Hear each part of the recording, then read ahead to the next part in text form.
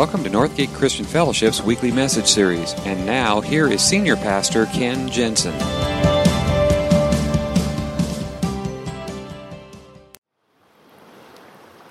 So in some churches, when the pastor is preaching and everybody kind of agrees with that point that he's making, everybody shouts amen.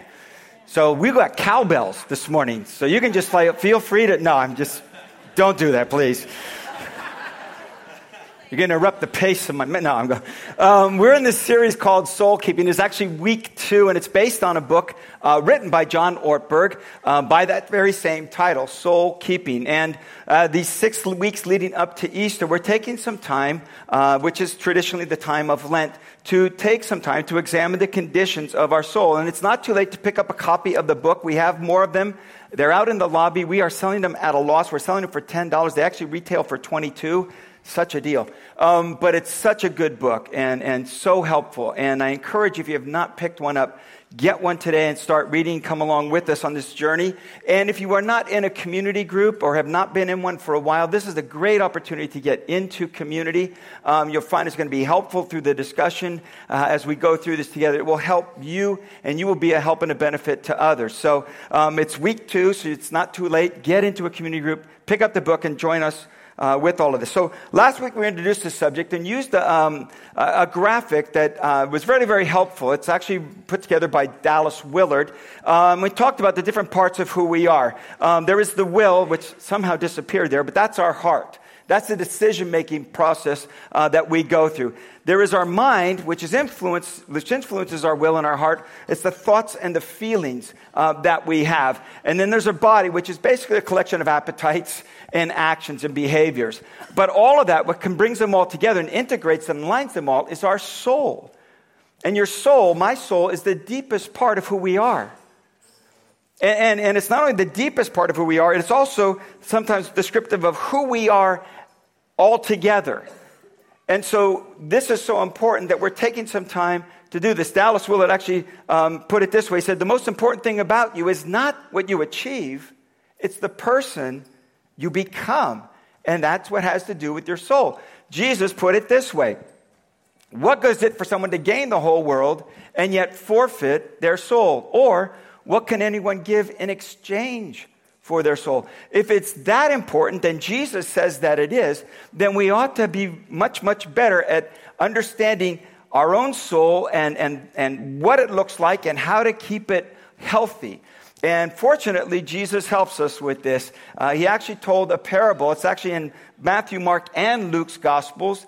We're going to look at the passage that's in Luke's Gospel today. It's in Luke chapter 8, if you want to turn there. And it really, it's the first parable that Jesus ever told. And if you're not familiar with parables, parables are simply stories that Jesus told about common everyday kinds of everyday life occurrences to help people understand a spiritual truth. And so we would tell a story that everybody would be familiar with, but then he would use that to teach them about spiritual truth. So the one that we're going to look at is found in Luke chapter 8, beginning in verse 4. This is the account as Luke wrote it. While a large crowd was gathering and people were coming to Jesus from town to town, he told this parable. A farmer went out to sow his seed. And as he was scattering the seed, some fell along the path. It was trampled on, and the birds ate it up.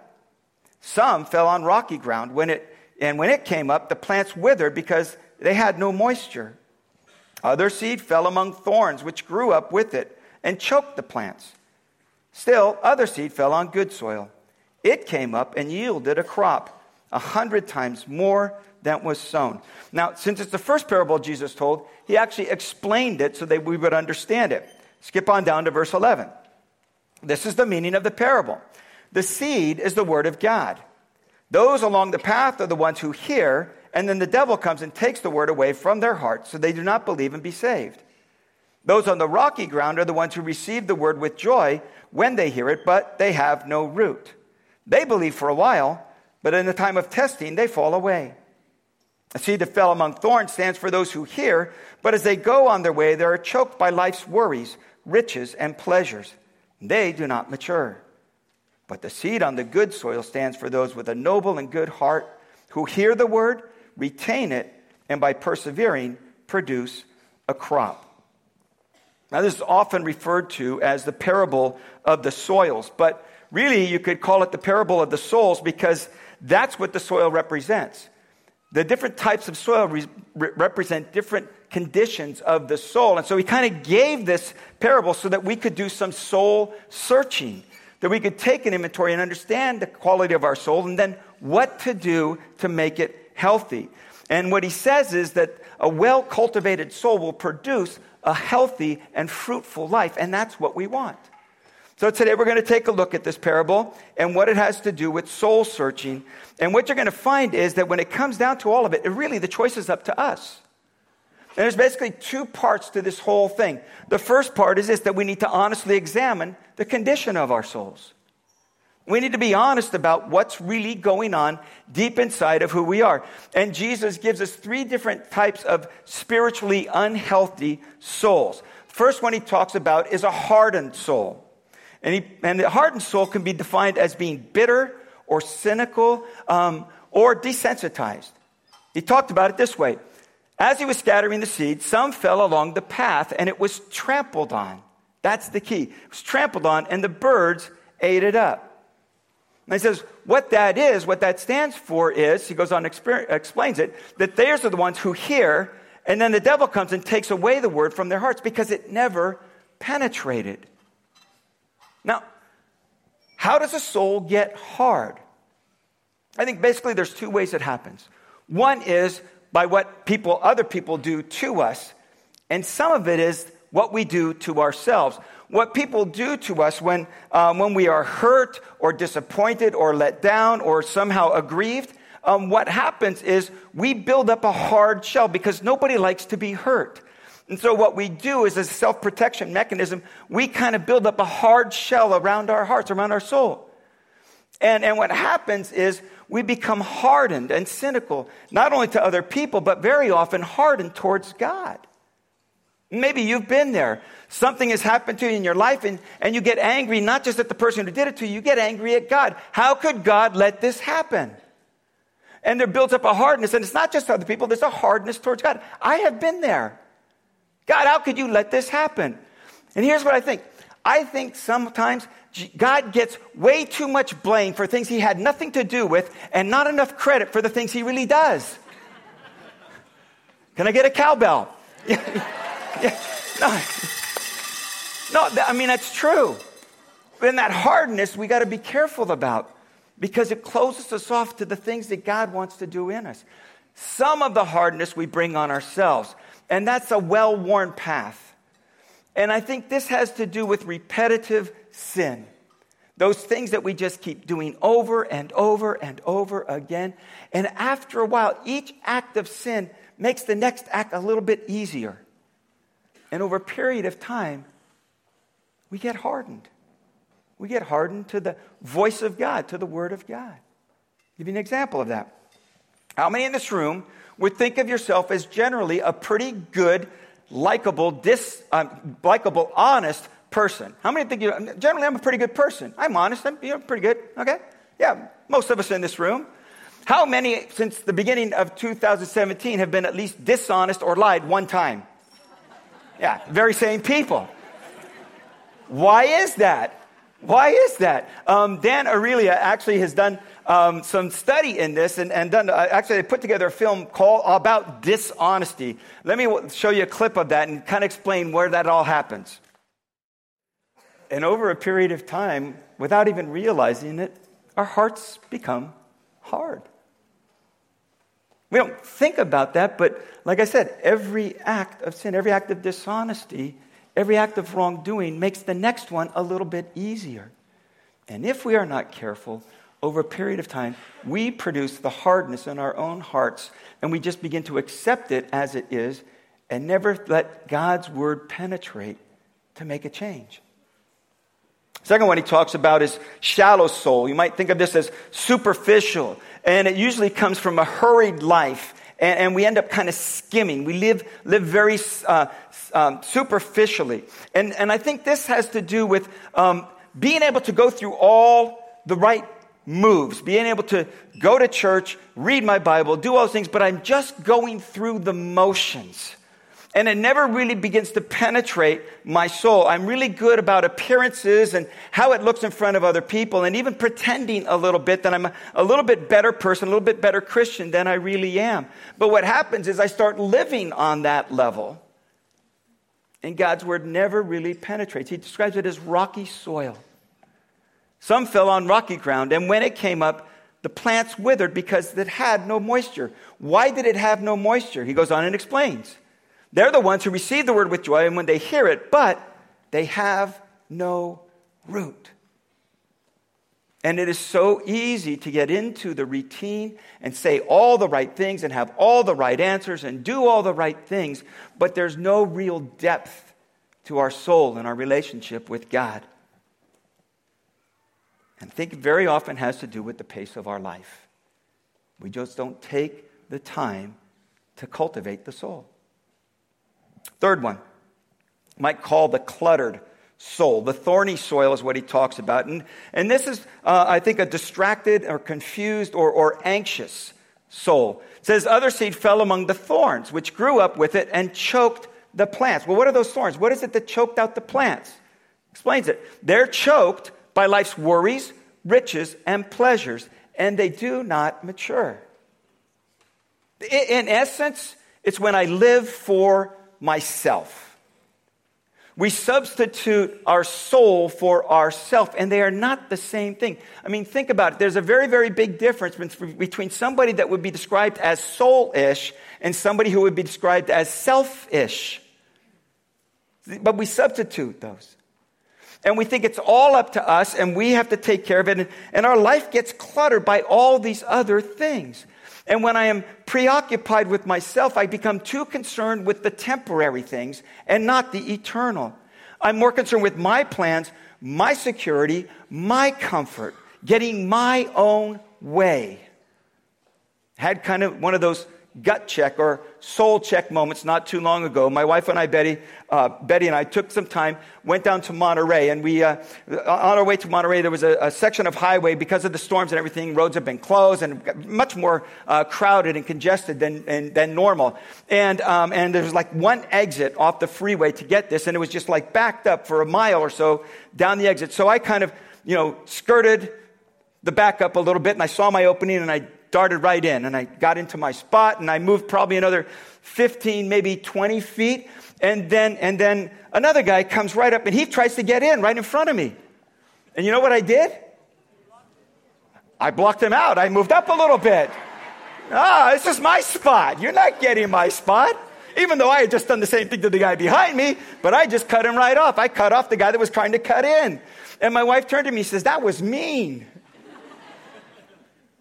I hate it when she talks to me about my soul because that's what she was doing. See, I'm living for myself. I can be very selfish. And what happens is that's just more thorns and weeds that are choking out the health of my soul.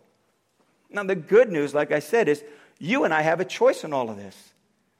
We can cultivate, because there is a different type of soil. There's a fourth type of soul. And to get there, we need to cultivate, which means we need to make the changes that will actually cultivate our soul. That fourth type of soil he calls the good soil, the good soul. And this is what it looks like. Still other seed fell on good soil. It came up and yielded a crop 100 times more than was sown. And he describes it as this way. These are those who hear the word, retain it, and by persevering, produce a crop. In other words, they don't just hear it and it bounces off of them. They take it in. But they don't just take it in a selfish, shallow, superficial way. They actually live it out and they pursue it. Because see, when it's shallow, what happens is that all of those values and convictions that I say I have, if I don't live them out, that is an evidence of a shallow soul. So what do you do? How do you do that? Here's the thing. The sower keeps on sowing. He doesn't stop sowing seed. He knows some of it's falling on the path, some of it's among the thorns, some of it's in the bad soil, but he doesn't stop sowing. This is the grace of God. He doesn't give up on us. He keeps sowing seed all and all, over and over and over. It keeps coming. What happens is we have a part to play, that hearing, retaining, and persevering part. And the way that you do that is in cultivating your soul. And I think one of the best examples we have that is all through the book of Psalms, because the book of Psalms is filled with soul kind of language. Because it's David talking about the condition of his very own soul. So what do you do for hardened souls? I think a hardened soul needs openness and trust. A new vulnerability. And that happens towards those who have hurt us with forgiveness and a willingness to let that go. And when it comes to our own sin, it means being honest with God.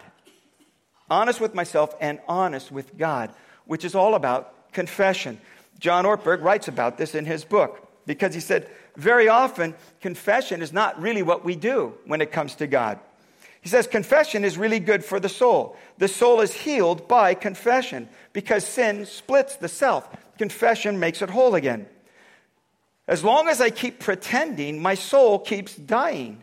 Now, oddly enough, I don't just pretend in front of other people, I pretend with God.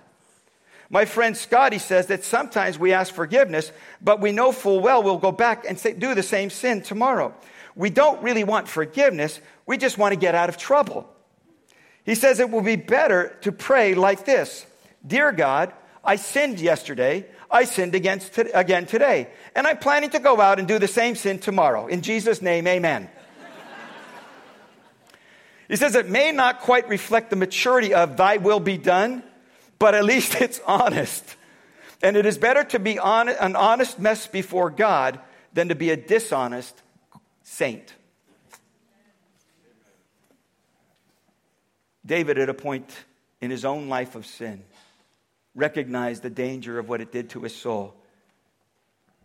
He said, you desire truth in my inmost being, and in the hidden part, you will make known wisdom. Honesty will soften your soul.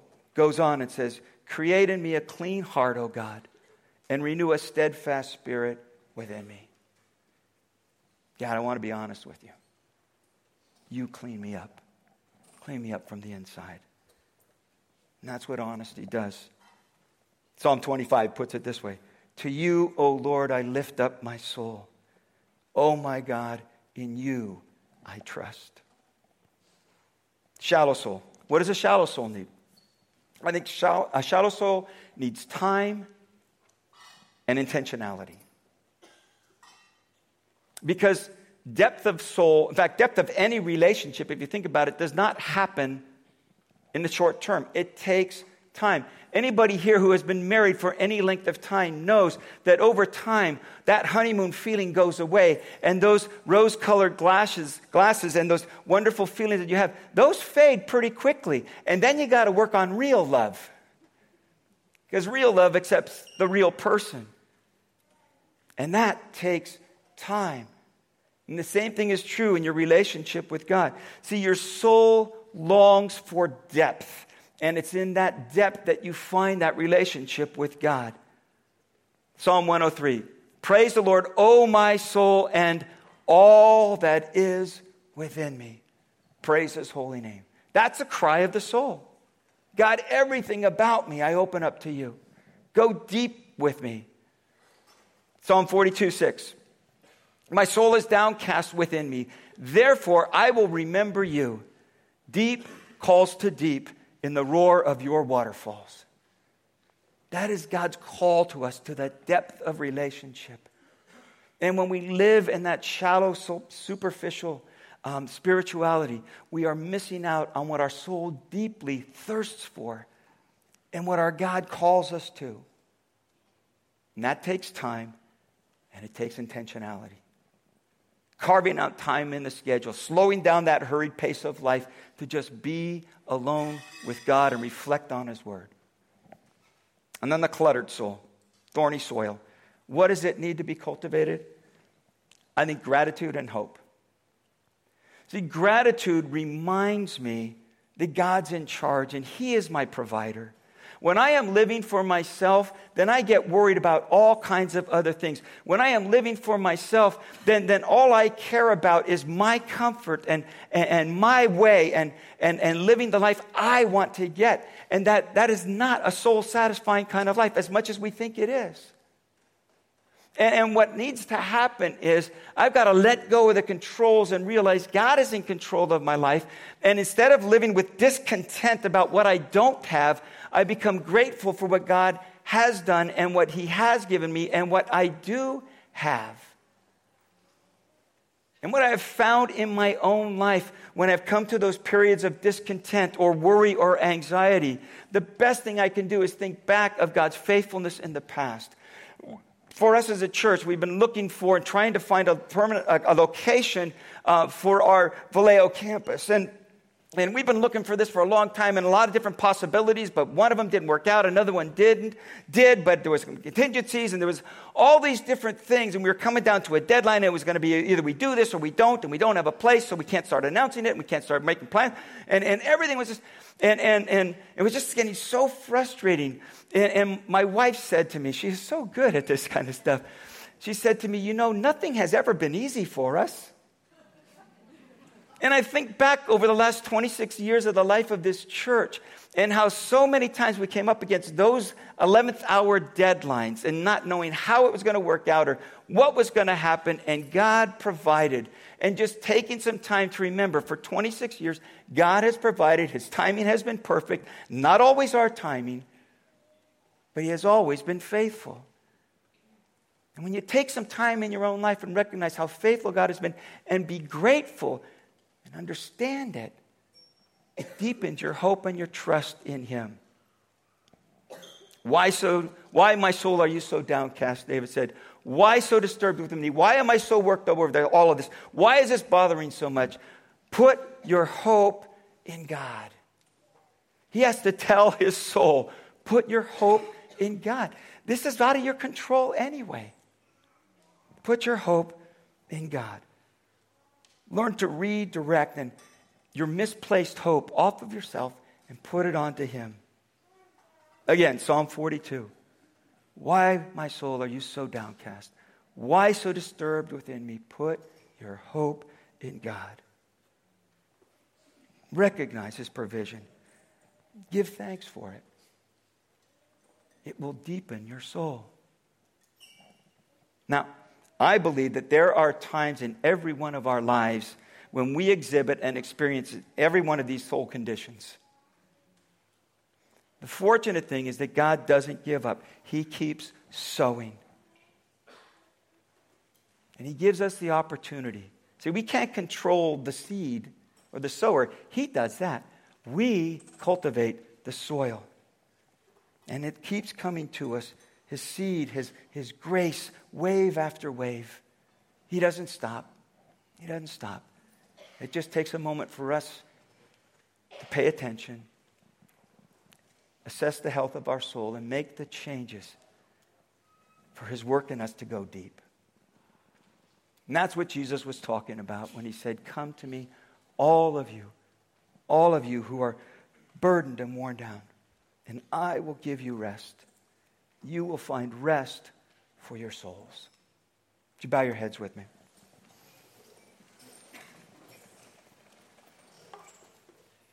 We can at any time make the changes necessary to cultivate the health of our soul. So let me ask you again today, how's your soul? Do you find yourself right now in a place hardened towards other people, hardened towards God? And maybe what it takes is an honest confession before Him. Maybe it takes an act of forgiveness for somebody else. You get that choice. And you don't have to do it on your own. Jesus is here to help you. Is the condition of your soul shallow and you find yourself just going through the motions? But if you're honest, there's really no depth there. And maybe it means placing your soul in the hands of God. Maybe it means cutting out time and carving out time to be alone with Him. Or maybe it's cluttered with selfish pursuits and anxious about your present circumstances. And it just means letting go of the control. putting your hope in him. If any one of those describes you and where you're at this morning, and you want to make a change about that, you want to do the thing that's needed to cultivate the health of your soul, you're not going to do it on your own. You're going to need the work of God in you. But if you're there and you're willing to say, I'm going to make that choice, I'm going to make that decision today, I'm starting something new, and I could pray for you, would you just raise your hand, hold it up, catch my eye? I want to acknowledge you and let you know, yeah, yes,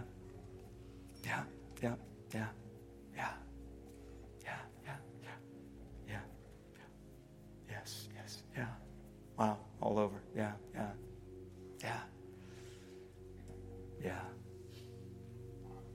Now maybe you're here today.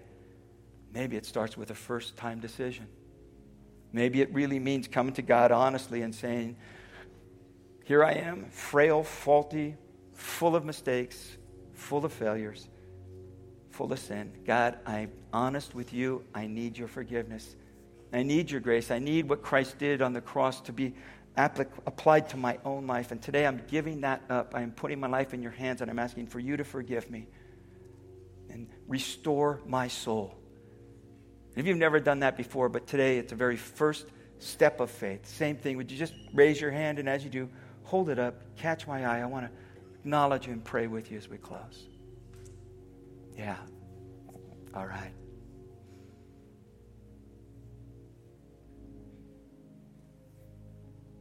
So I'm going to invite you to just make this your prayer. It's the same whether it's a first-time decision or just a renewal and a breaking up of that hardened, thorny, rocky soil. Lord, here I am.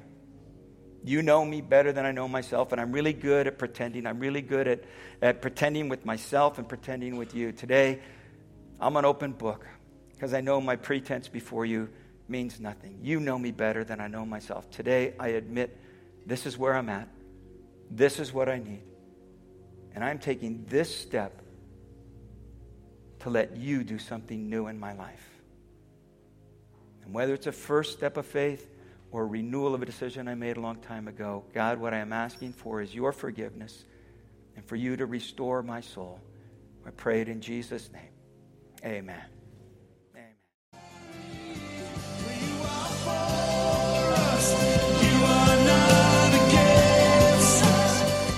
Thank you for listening to this week's message. We trust that you'll join us again soon for another uplifting message from Northgate Christian Fellowship, located in Benicia, California.